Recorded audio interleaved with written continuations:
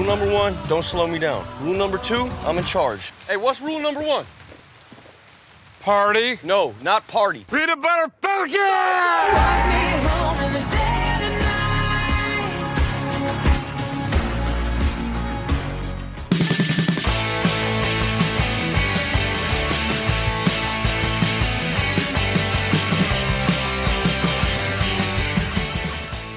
All right, and welcome to another episode of The Drive-In. I'm your host, Aaron Lopez, and joining me this week, Mr. Nathan Pax. Yo, yo, yo. Hey, when was the last time you were on? It was for Tolkien, whenever that was. Oh, man. Yeah, that was a few months ago. Yeah, a little while ago. So this one a little more lighthearted. I laughed, I cried, I did a little bit of everything. I just did a lot of sitting and watching of Tolkien. Yes. So this one was a little better. This week, Nathan and I watched Peanut Butter Falcon, which, if you haven't heard of it, I wouldn't be surprised. It's not getting as much nationalist attention. Flying under the radar. Yeah, it's one of those kind of Sundance Festival independent films. Sure.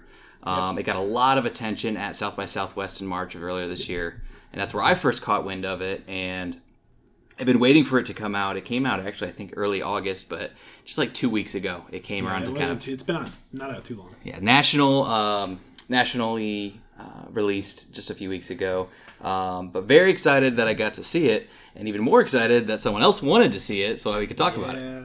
So yeah, Nathan sweeped in the not quite the 11th hour, but pretty close over the weekend. He's like, "Hey, did you have anybody for Peanut Butter Falcon?" And I'm like, "It's funny you ask, because no."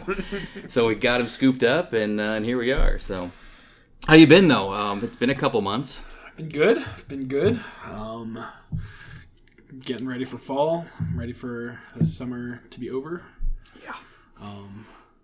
Probably not the same vibe for you. I don't know about you getting back into teaching. I'm enjoying it so far. We had our first full 5-day week, and that was it was weird because normally at our school there's at least 1 or 2 weird days, or there's a big event at night or something going on. Sure. It was just a normal, nothing going on after school, but 5 days. I mean, I had auditions for the play, but right. But like nothing, no parent events, no school events. Just it was a normal 5-day week. So that's good. But yeah, I'm ready for fall too.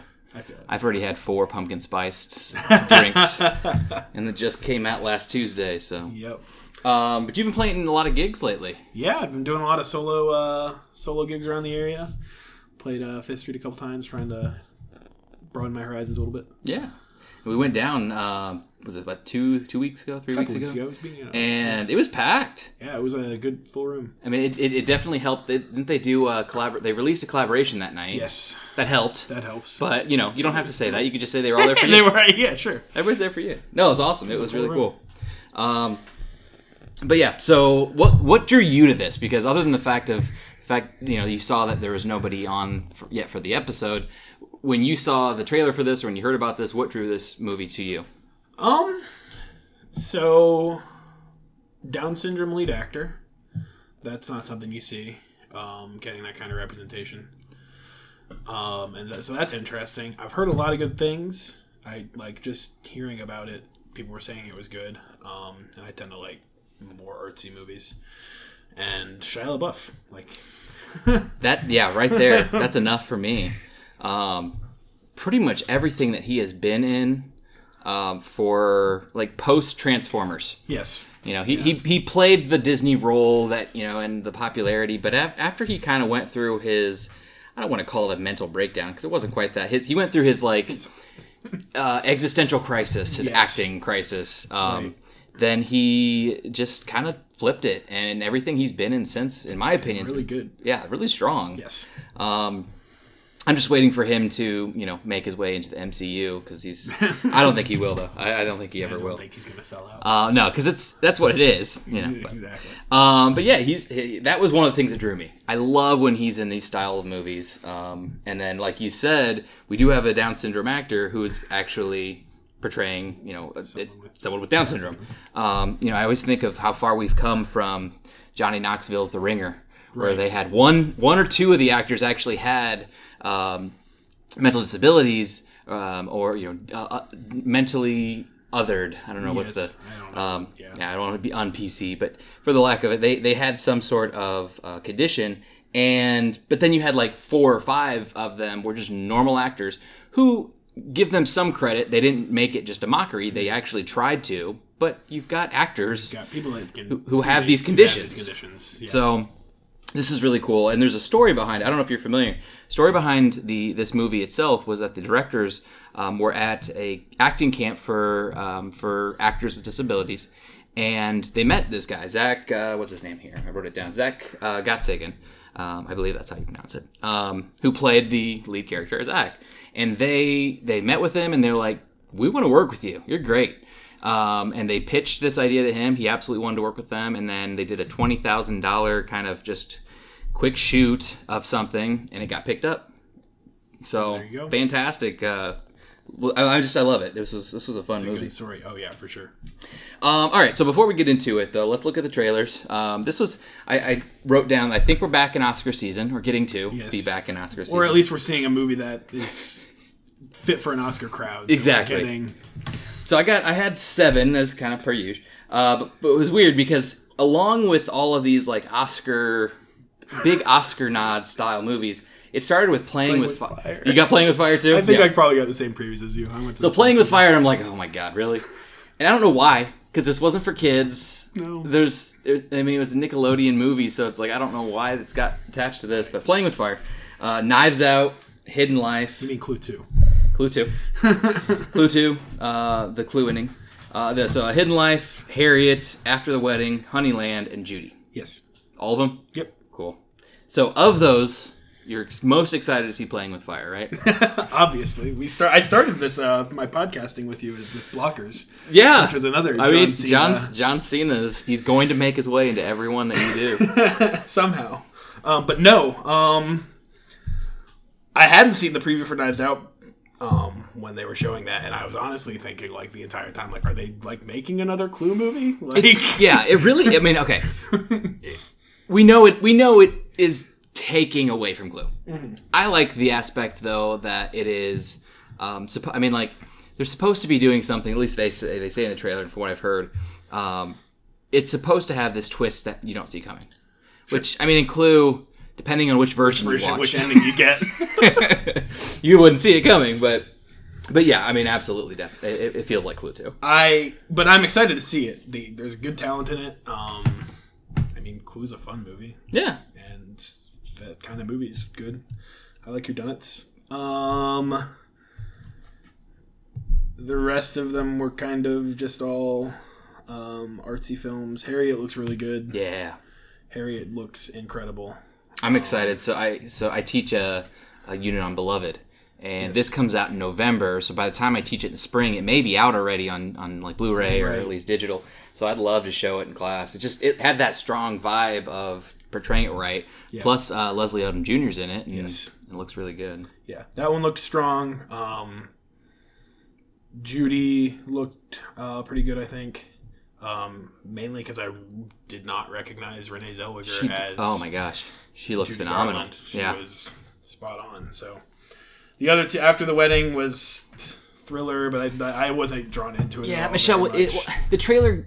Okay, here's what I gotta back up because I always say, trailers give everything away, but it gave it gave away enough to say, hey, something's happening, but you have no idea. Right. Like you don't know if there's any relationship. It could be really strong. I think I might need to see a second trailer just to see if the plot is gonna intrigue me. It reminded me of. There's a John Mulaney bit about Mad Men, like previews about how it's all just people looking at each other, dramatic looks, and close the door. Yep.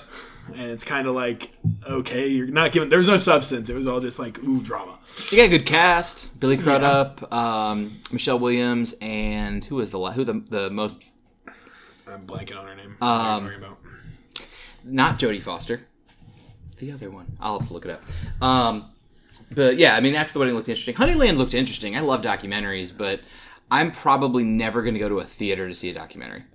I will watch a documentary online. I'll watch it on Netflix. I will sit and watch them. But I don't know. In theaters, I want to have an entertainment. Yes. Julianne Moore, that's right. And then Hidden Life looked really good to me. This is the one about Nazi Germany. And basically how there were people in Germany who were like, no, we can't support this.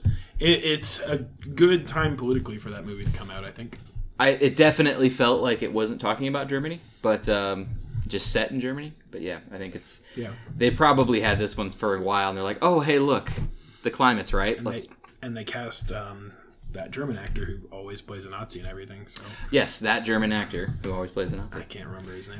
But yeah, I mean, so it's a decent rundown. I'm pretty excited for most of these. I was not overly thrilled with the summer movies this year. Like, there's a couple good ones. Obviously, we started with Endgame, and that really kind of pushed everything. But it just wasn't as exciting. Like last year, was so much, and yeah. So I think once we hit October for the next 4 or 5 months, it's going to be pretty good nice. stuff. Yeah. Yep. So, all right, well, let's get to it. Again, if this is the first time you guys have been back in a while, we do have a new format. We don't really do spoiler-free summaries. We're talking about spoilers from the get-go. I figure if you have not seen Peanut Butter Falcon, you're not going to sit and listen to the first 20 minutes of this, so we're just going to get right to it. But first and foremost, if you haven't seen it, go watch it. Please. Before it is gone, Go see it. Go see it. It's the best movie I've seen all year. I wrote down here. I'll say that up front. Yeah, I was going to say it for the end, but one of the best films of 2019. Oh, yeah. Oh, my God. So good. It was funny. The plot made perfect sense. There were the only one hole. I didn't have a plot hole. I had a casting question as to why did they include an actor like John Bernthal. It wasn't necessary. He didn't say a word. Right. It could have been anybody. Probably could have cost them a lot less unless he did it as a favor. Just wanted to do it. But outside of that, that was kind of my only question of it. But otherwise, just nearly a flawless movie. It was pretty damn close. So, I was going to ask what your thoughts were, but made them pretty clear. So, why'd you like it so much? It was just so heartwarming, and genuine. Going into it, I think I had a little bit of hesitation about how okay, this could come off as shticky, using actor with Down syndrome for the gimmick of having an actor with Down syndrome, taking advantage. Yeah, taking advantage of the situation, of the novelty of that. And that's not what it was at all. It was just a story about a kid with Down syndrome. Yeah, not really a kid. 22, 23? 22, I think is the age they said. And the setting was great. It took place, in the Outer Banks, North Carolina. And everything felt good. And it was uplifting. And yeah, but it never felt like it was pandering. No, one of the things, when I saw the trailer, I had the same concerns. I was like, okay, is it going to lean so much upon the idea that if this kid has, this man has Down syndrome? Is that what it's going to be about? And it made its way throughout, but it wasn't the focus. You can't ignore it. He's the lead actor. But yeah. But they made it. You said it genuine. It was a genuine portrayal. It's genuine. It's funny. It just feels like life. It felt like life in the best way. Well, and I think all of the characters, your main three of Shia LaBeouf, Dakota Johnson, and Zach Gottsagen, they all portrayed, like you said, a very realistic, genuine aspect of life. Zach portraying somebody who's been told he can't do things because of how he was born. Shia's character Tyler going through the struggles of life in general. He's a very talented, nice person. He knows his way around boats and fishing, but he's in an unfortunate situation. Yeah, and his only way out is to kind of go the low road of crime. Sure. The movie starts out with him cutting and stealing crab pots from some local fishermen. Yes. And we and this is what I liked about it. They gave us enough throughout the movies to know why he's in the situation he's in without focusing so much of getting all this backstory. There's never any it's never exactly here's exactly what happened. You get some flashbacks, but they're not in your face about it. It's just everything felt like it went where it needed to go. Yeah, and John Bernthal plays his older brother.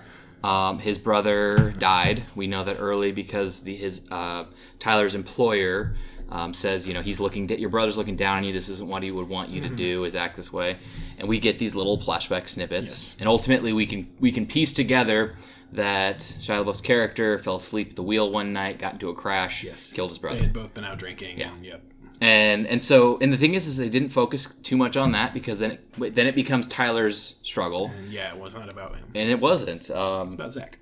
From the get-go. And throughout the entire movie, Tyler wants Zach to do what he wants to do. Exactly. He's the most supportive person Zach's probably ever had in his life. Yeah, I think it was cool because he portrays the older brother.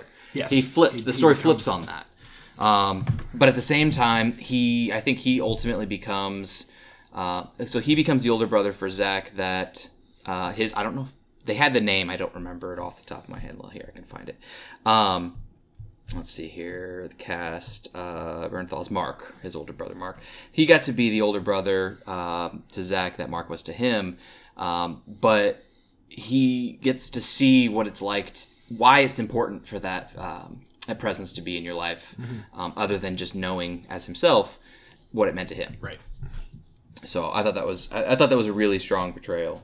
The trailer gives us this idea, but I definitely didn't need the clues because it was pretty obvious. But there's the Mark Twain comparisons, as this is a retelling of Huck Finn. What do you think about that? I didn't notice that until you saying that, but it's very that tracks. Especially with the whole they build a boat and they float down a river on a raft. Yep. It's very appropriate, especially as a kind of coming of age story. Again, for this not kid. Yeah, and someone who's been treated as a kid. Well, I think it's kind of that says a lot about kind of how we've been conditioned for the majority of our lives, yes, and how we're trying to get away from that as a society of saying people with mental handicaps or disabilities are younger in our eyes because they develop a little slower. And I think that I even said it too. This kid, I'm like, oh, he's 22. Right. He's a kid to me because he's 8 years younger than me, but still at the same time, he's a man. He's 22, and that's kind of cool because Tyler does that the entire movie. He's like, don't put his shirt on. He's 22. He can put his own shirt on. He can put his own shirt. And that's the thing is as a society we do kind of baby a lot of these people because we don't think they can do things on their own, and some can't, but a lot of them can. A lot of them can. Yes. So I thought that was a really cool portrayal throughout, and I think that Mark Twain comparison of a coming of age, it's on a different timeline, than others. It's not coming of age at 15 or 16, but it's still coming of age. It's still coming of age, right? Yeah, sure. All right, so one of the things I wrote down is representation in film, and we touched upon that earlier, but I kind of wanted to not necessarily break away from the movie altogether, but how do you think that Hollywood's been doing with that lately? Because it's a huge issue right now. It's a huge issue. Aladdin went through so many different castings to try to find the right people, and it didn't do well. But not saying it's because of them, but that was important to those directors, as it should be. Is we don't need to put white people in every single role. Sure. They're out there. These different minorities. So what do you think? It's been getting better. Being conscious of it, I think, is the biggest thing. Being aware of the problem is the first step to fixing the problem, and I'm sure there's people who would say it's not a problem at all still, but there's certainly still a long way to go, but we are starting to see a lot more movies that are led or even entirely cast with non-white people, which is, I think, a good thing. You had Crazy Rich Asians was a big deal for being a big blockbuster movie that was not about white people at all. Yeah. And it was also, in the same time, not taking advantage of them being Asian. It was just a story that happened to be about Asians. See, and that's, you hit it on the head there, is how many times have we seen, it's an all-black cast, but it's a Tyler Perry spoof style film, or and you're it's 12 Years a Slave, or it's something that is specifically about their race. The Lion King. Right. The Lion King has nothing to do with people at all, but they made a very big deal of having as many black actors voicing them, and good for them. Yes. But because it's coming from Africa, and I can see the correlations, but at the same time, it's then you're making it about the fact that you're doing that. Yes. Because it's not a story about about any race. It's about animals. It's about lions. About lions and tigers and bears. Yeah. Oh my. But yeah, I mean that's awesome. I love that they're doing this. And again, like even this film, it's not about his disability, but his disability is present. Yes. It's present throughout. It just is a feature in the movie because he happens to have Down syndrome. So, we talked about John Bernthal's being a big name. I also, by the end, I'm a big wrestling fan, so I was kind of, to use a wrestling term, marking out quite a bit when I saw Jake the Snake Roberts, and then later Mick Foley showing up. What do you think that does to... Because they didn't use... Thomas Hayden Church plays Saltwater Redneck, so they didn't have a wrestler in every role. The wrestler. But what did you think of the inclusion of wrestling in this, and in the plot, but then wrestlers as actual actors? It makes sense to have the wrestlers be there, even to just do the wrestling. Yeah. Like, the whole premise of the wrestling in the thing is it's very, like, backwater. It's the dude's backyard has, like, a crappy little ring set up, and they're putting on a wrestling show. Yeah.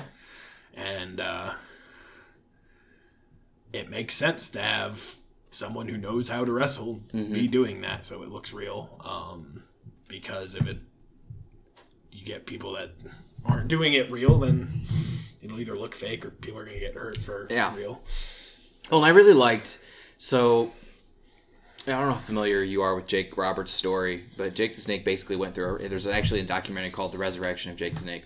Phenomenal documentary if you guys like wrestling. I really recommend it. I think it is currently on Amazon Prime. Somewhere. It's on one of the streamings. But he's gone through this huge life change. Basically, was on death's door from the amount of alcohol and drugs that he was using. And he's been clean and sober for quite some time now. But I love the character he plays because he had to go back to that a bit. He had to go back to the asshole who's... He went back to being a heel. Yeah, and it was cool because you see him in towards the end of the movie where Saltwater Redneck and it's like, we had a deal, and he's like, forget your deal, like, this is stupid. You're making a mockery of wrestling just for this boy's dream. And he's like, and then you threw me into it, and he was never really... He was never saying yes. And so I like that they do that, and but at the same time, knowing his story, he was probably one of the best people to step into that role. Oh, yeah. Because he was doing it on set. He was doing it exactly as needed to be, and I think he played the role really well for how small the character really was. I mean, it's very minor, tiny. Even Mick Foley. Mick Foley didn't need to be there. Like, he wasn't actually wrestling. It was just like, oh hey, you're here, right? But. I loved Church as a Saltwater Redneck. I thought he did a good job. That was cool. Yes. The little twist where it's like, you had to see it coming where, he's going to be retired and he's not. That school isn't going to be real. Yes. Because the whole plot is they're searching for this school that is the wrestling school that Saltwater Redneck runs. And it's not going to be there because it's a movie and why would it be there? He's been watching all of these tapes on VHS and for years and years. And... In this, if you know wrestling, this makes a lot more sense. If you don't, your quick little catch up is that many years ago, before WWE, WCW, everything was regional. So you would have people who in the South there was mid-championship wrestling, there was mid-South. I mean, there were little pockets. And Vince McMahon and his father were in their own region up in New York. So that's why that Madison Square Garden is like their mecca. So. You really have a lot of these regionals, and this really had a regional vibe to it. You see, like, in the background, the old, like, promos that they used to cut in front of a blue screen, whatever it was, or behind a blue screen. So it really had that vibe. So to me, I'm like, oh, this is a really old tape. Yeah. But what I thought was really cool is not the twist that you saw coming. It's that then he comes back and is like, yeah, I'll beat this guy for you. Yeah. And I kind of expected him to do that when he showed up. Like, they start walking away, and he'd be like, wait, hold on. Yeah. But I think it was even more impactful when they have to tell him, Saltwater Redneck is fake, he's not real, this isn't going to happen. And and Zach is continuously arguing, like, no, I've seen it. Right. I think that added... the tape. Oh, yeah, that added so much. He comes up in the Corvette and just, like, peels out. It's great. If you had a favorite quote of this movie, what would it be? Because to me, there were a lot of them. I kept trying to remember because I'm like, ooh, that was good. And then by the time I would think of that, I'm like, oh, there's another one. It's got to be something Zach says, because Zach has the best lines. But even when he wasn't speaking, there were so many times where it just his delayed reaction, you could tell he was thinking about what to say or do.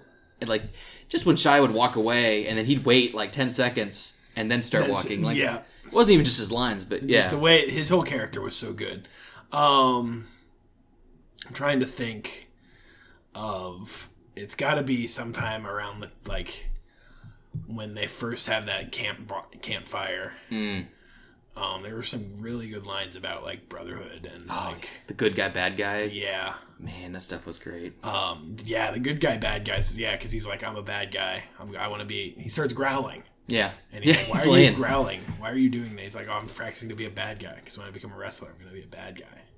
And it was just heartbreaking as to why too. And yeah, it's because everyone's told him he's a nobody. Yeah, and I am so happy that they didn't overdo it, but they included him being called a retard. Like, the first time you hear it, it's like shocking. Yeah, and then a couple times he's like, people have told me that, and you're like, that's truthful, right? It's in the culture like you and I live in, where we are surrounded by generally PC, decent people. That's very shocking to hear that, but that's the world still, as much as we don't want it. And we hear people call him it. He says it. And then I think one of the more poignant times is when Tyler is accusing, when they're on the boat with, what's her name? With Eleanor. Eleanor, yeah. And she's like along with them for a little while because Zach throws her keys in the water. I don't want to go home. She's his caretaker, and so she's like, fine, I'll just come along for the ride, I guess. And Zach tells Tyler tells Zach to put his head in the water, and he's like, why do you call him a retard? And she's like, I would never call him a retard. And he's like, but you do whenever you do this, or whenever you're acting like this, because you're treating him like that. And he feels that whether you are saying it explicitly or not. And that was powerful. Yes. You don't have to say the word to have the meaning behind it still. Yes. I had two, and actually, so our episode, when you hear it, you'll hear I put together a little bit from the trailer. But my first favorite line is the 2 rules. And then he's like, okay, what's the first rule? He's like, first rule, don't slow me down. Second, or I'm the boss. Second rule, don't slow me down. He's like, all right, what's the first rule? And there's this little pause. And he goes, party. That was ad-libbed. Was it? Yeah, when I was looking stuff up. It's so funny. He just pauses and party. And he's like, no, not party. Oh, he's like, we'll get it. But and then they bring it back. They bring it later. So no, that was one of my favorites. But then my other one, so that one was in the trailer, so I kind of was waiting for where they're going to put it. But the other one was as they're getting ready to cross the river, because Zach can't swim. Sure. But they're getting ready to cross the river, and so he uses like a garbage bag and pants, and he like ties it off so it floats and he can hold on to it. And Zach asks, he's like, am I going to die? And without a beat, Tyler says, well, yeah, you're going to die. Everybody's going to die. It's if they're telling stories about you after you die, that's important. Right.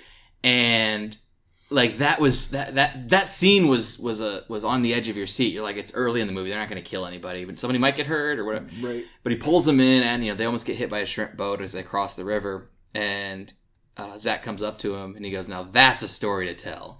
And like that just was one of those things that it was early in their travels, but it really set the scene up for their relationship. But that was just, you always hear about, but does everybody live? Like it was that spin on the not everybody lives line. Yes. And I just thought that was pretty cool. But yes, that was a good line too. The writing for this was phenomenal. Oh yeah. The script was really, really well done. The soundtrack too. Yes. God, I immediately went to iTunes, or no, iTunes doesn't exist anymore. The Apple Music Store. Sure. To say like, okay, do they have it? And they've got the score, but thrown in, they have some of the songs. Gotcha. I was gonna say there was one that caught me off guard because there's a band called the Turnpike Troubadours, and they had a song by them that was a cover. Okay. And I remember hearing it like, where have I heard this song before? It was like just recently. It's not an old song either. And so hearing that was pretty wild. But yeah, the soundtrack's incredible. Had a very fit for the setting. Yeah, I mean it had because like you'd said, it's Outer Banks. We've got like the South, but not the traditional South. It's like the deep South, but it's like the poor, swampy. Yeah.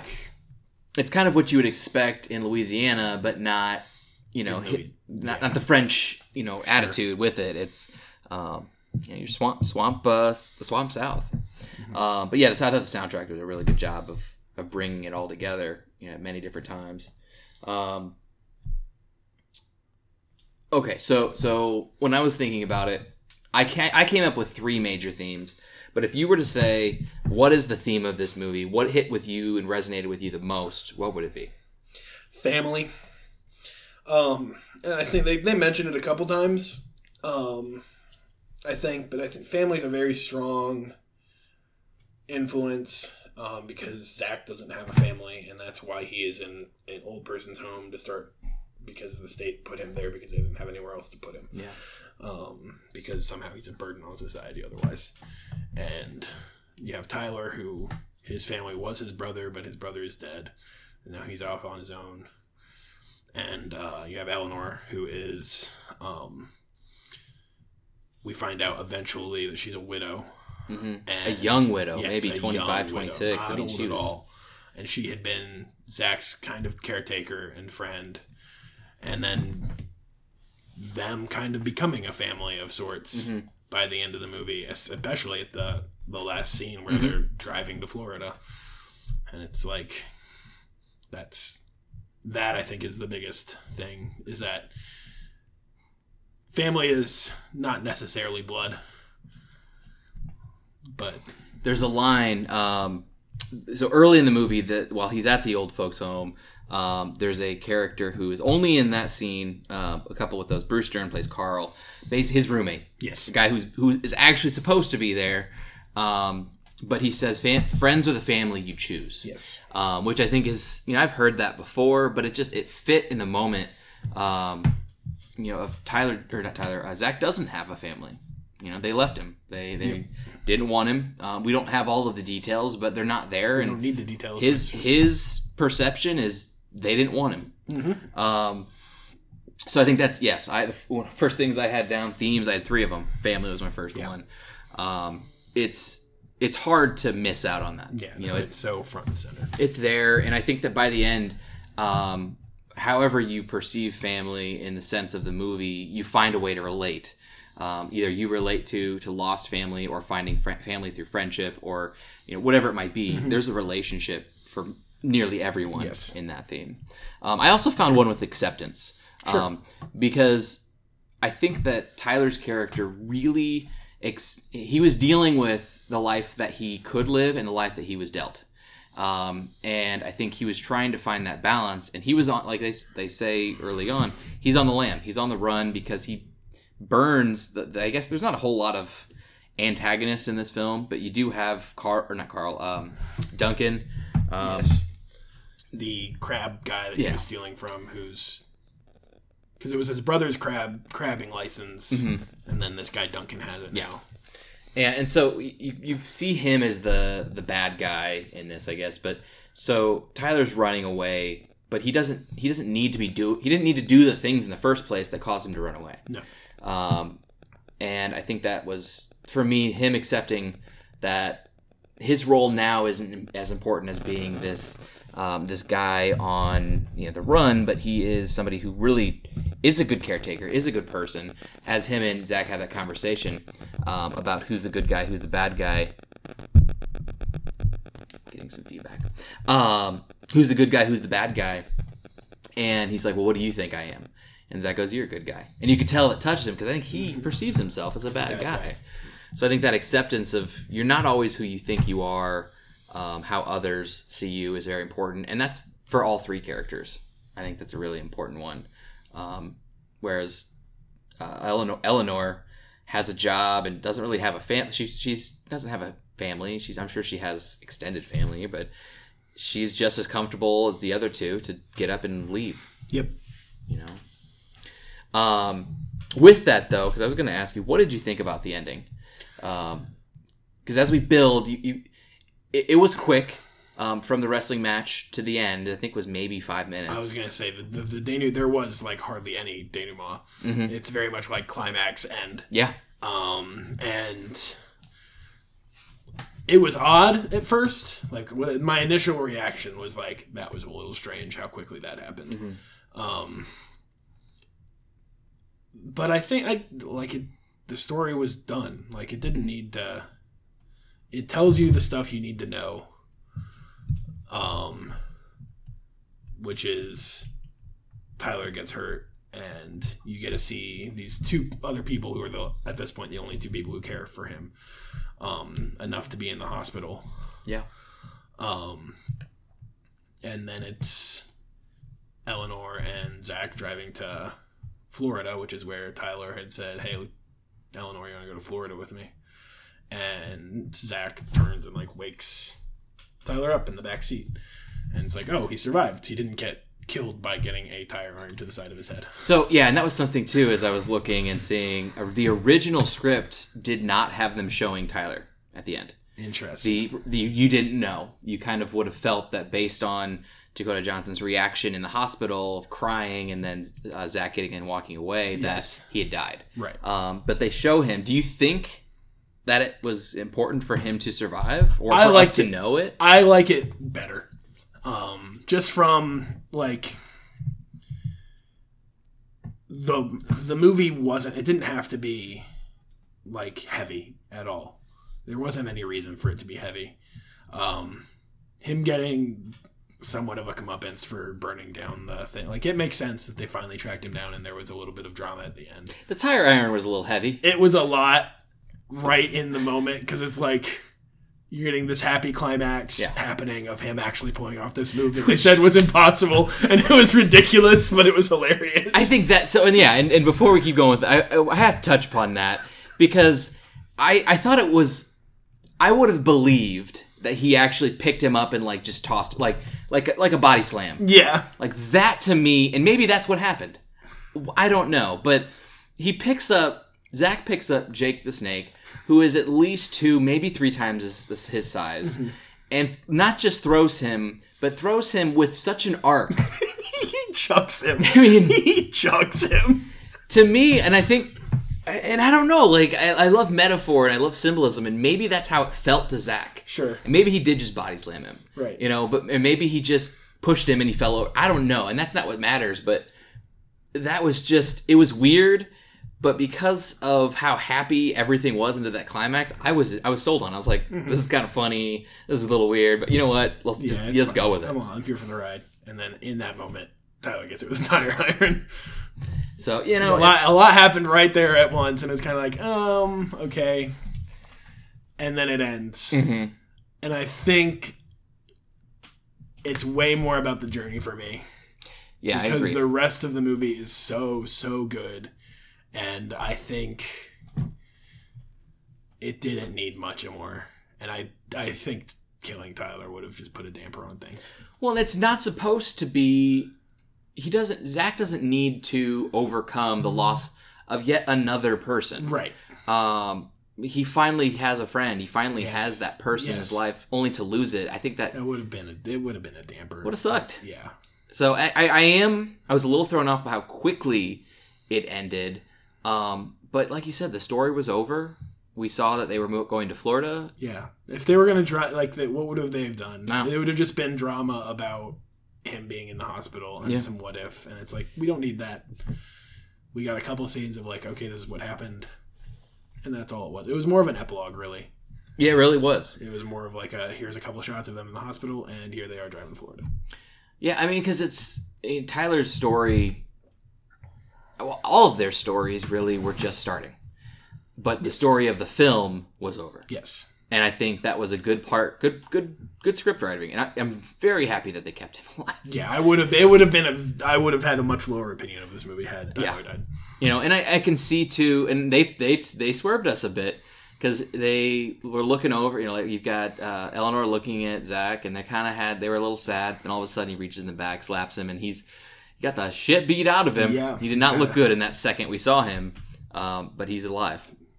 He's alive and talking and released from the hospital, so good enough to be good for a while. Yeah. Okay, so I'm trying something new. I was trying to find different ways to add little segments. And for this one, more specifically because we're in Oscar season, and I've been hearing all of this buzz around Joaquin Phoenix and the Joker, which I'm very excited to see. But they're saying, oh, he's going to win the Oscar. He's better than Ledger. We'll see. We'll see now. Pump the brakes. But I want to do something, at least for movies that deserve this segment, which I think this one does, is the Oscar goes to. Who do you think gave the best performance in this movie and why? Oh, Zach, easily. Okay. Lead. He could get a lead actor, not at least a nomination. I think so. Easily.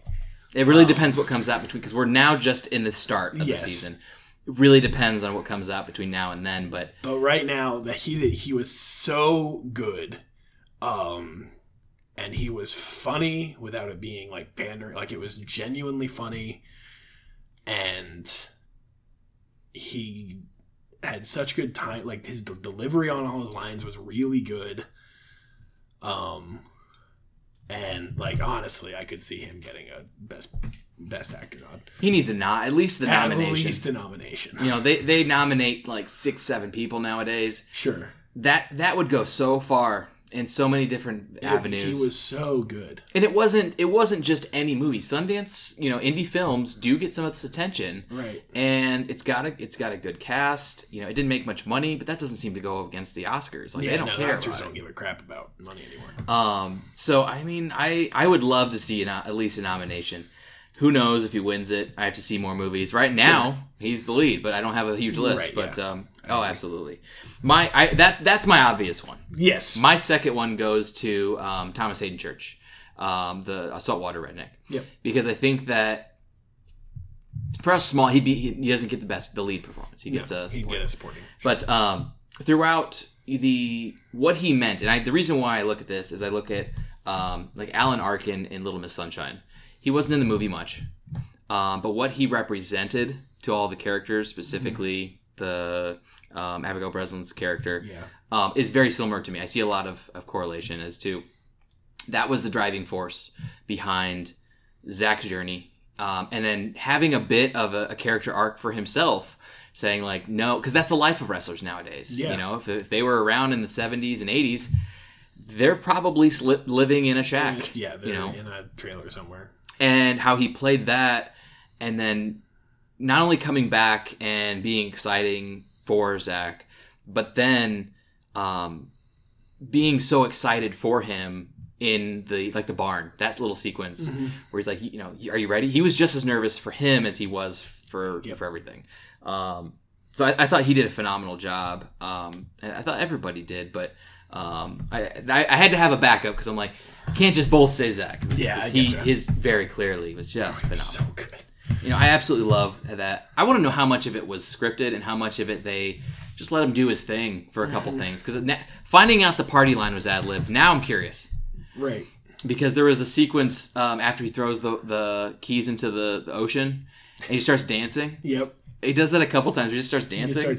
He moves. And I'm like, it's just it's funny because it's real and it's innocent. Yeah. And there were a couple times where I'm like, I had to check myself and think, why am I laughing? Oh yeah, I had the same reaction. It's is this funny?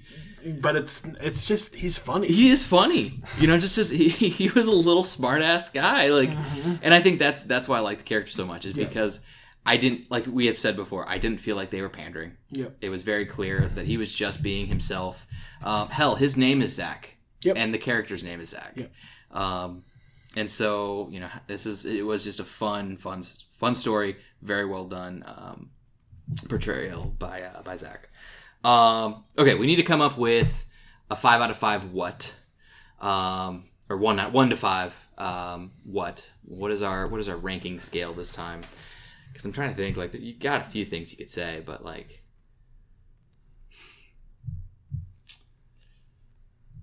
parties. Parties is good. Parties. 1 to 5 parties. 1 to 5. 1 to 5.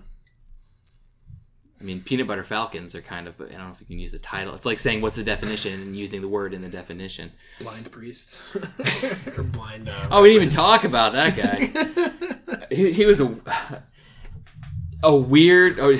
Okay, speaking of, before we go to this, so when they're recapping, that was one of my favorite parts, where they're recapping to Eleanor what happened to them on the way.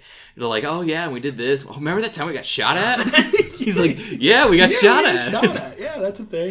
Because it's like almost like even like Tyler forgot in that moment. He's like, yeah, oh my god, we did get shot at.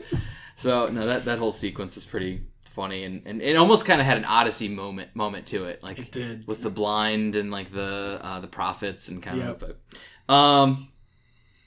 you could say 1 to 5 rafts. No, it's like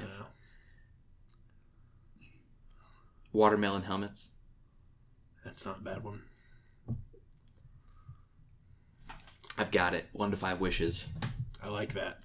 And we're not gonna tell you why, because if you haven't seen the movie, you need to go see. I like it. That's because that one hits. If you gotta go see it. So okay, so 1 to 5 wishes and kind of final thoughts and rate it. Oh, it's 5. If I wasn't like, what are you waiting on? We've already established it's 5. I said up front, it's the best movie I've seen all year. Oh, it's so good. So final thoughts though. Prove to the people who sat through all of this that they need to go see this movie. So far this year, like, haven't had something like. I've had that. It was so genuinely happy and joyful, and uplifting in such like a kind of cruddy year so far. Yeah. And it was so warm and genuine, and just go see it for Zach. Yeah. Because this kid's really good. It's not a joke that I'm saying I think he deserves a Best Actor nod. Like, he was really good. He was really impressive.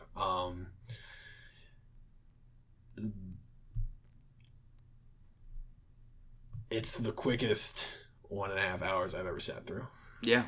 I can agree to that. I haven't left a movie theater in a long time being like, wow, it's over already. Mm-hmm. And it happened in this movie. I was like, wow. So I'm looking through from when things were released to see what movies that I've seen this year. And the first one of this year was Aquaman in January. And going from there, which was episode 52, to now we're on 77. So what would that be? 26 movies? Yep. 26 movies that I've seen this year, at least for trust me, I've watched more than that, but for the recording of this podcast, nothing even comes close to this film. The only other one that I can even see is having credibility for the sake of art and good film would be Us, which was very, very strong as well, but in a very different way. I was a huge supporter, lover of Endgame. Completely different. I mean, it's just. I liked Endgame. This movie makes you want to go out and do something good. Yeah. It has the element of not just because there's people with disabilities in it. That Zach's story is its own thing, but it's how everybody reacts to him and each other. And you're like you said, it's been a kind of a shitty year. And a lot of things. I mean, we both live in Dayton, and you're just down the road. We had everybody, I'm sure, has heard of the shooting that happened in Oregon District. There's a lot of shit going on in the world right now, and a movie like this kind of reminds you that there's light. Gave me hope. It really did. So very clearly, obviously, I'm also giving it 5 out of 5 wishes. I walked out of it. I called Jordan, and I said, that was the best movie I've seen all year. First thing. I told my girlfriend the same. I was like, we gotta go see this. It's just... I'm taking you to see this. It's so good. Go see it. If you haven't seen it, and by the time you can see it, it's not in theaters anymore, mark your calendar for when it comes out digitally, because you need to sit and you need to spend about an hour and a half watching this. Yeah, it's worth it. So yeah, we'll leave it at that. I'm going to record something later. I don't want to kind of dampen the moment by saying, hey, next week, blah, blah, blah. You'll find out in a few minutes what's coming next week. Nathan, thanks for coming on. Thank you for allowing me, because I don't know if I would have seen it had I not gotten somebody. And I was looking, and I was like, I want to go see this. And every time I said it, I'm like, everybody's like, what's Peanut Butter Falcon? It sounds stupid. I was like, I know it sounds stupid, but it looks really good. So thank you for giving me an excuse to go and see this, because this was awesome. It's a hell of a movie. When's your next gig? When do you have anything on the books? My next gig coming up is September 12th. All right, so this is gonna come out on the 5th. Yep. So a week from today, which is the 5th when you're listening to this, because we all know you wait until it comes out. You're itching to listen to this. But if you're in the Dayton region area and you have listened to this before September 12th, where can they find you? I will be at 5th Street Brew Pub from 7 to 9 playing the acoustic guitar and singing them. Awesome. And I can tell you, he's got some good some covers that you hear and you're like, I haven't heard that song in forever. So go check him out and go enjoy some local Dayton brewery as well. For sure. All right. Thanks again, Nathan. Yep. All right. Well, what a great interview and discussion with Mr. Nathan Pax there. It was a lot of fun. Really appreciated him coming in, swooping in the last second over the weekend, letting me know that he would love to do Peanut Butter Falcon and see it and review it. So really glad he was able to come on. So next week, been looking forward to this one for a long time. Here, we'll give you a little sneak preview.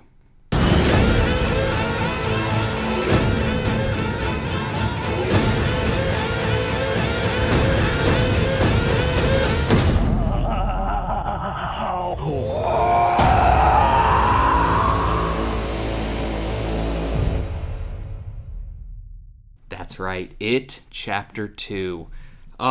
Ever since the first one came out, I've been waiting for this episode to be able to do It Chapter 2. Funny little story, I actually sent to Mike and everybody at Eventide my audition tape, my kind of, hey, here's what I want to do, and I did a 5-minute review of It, Chapter 1 at that point.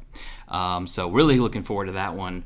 None other than Mr. Ben Norsworthy, kind of our resident guest host, horror film expert, will be on there for that one. But be sure to check that one out. And be sure to check out Peanut Butter Falcon. Fantastic film.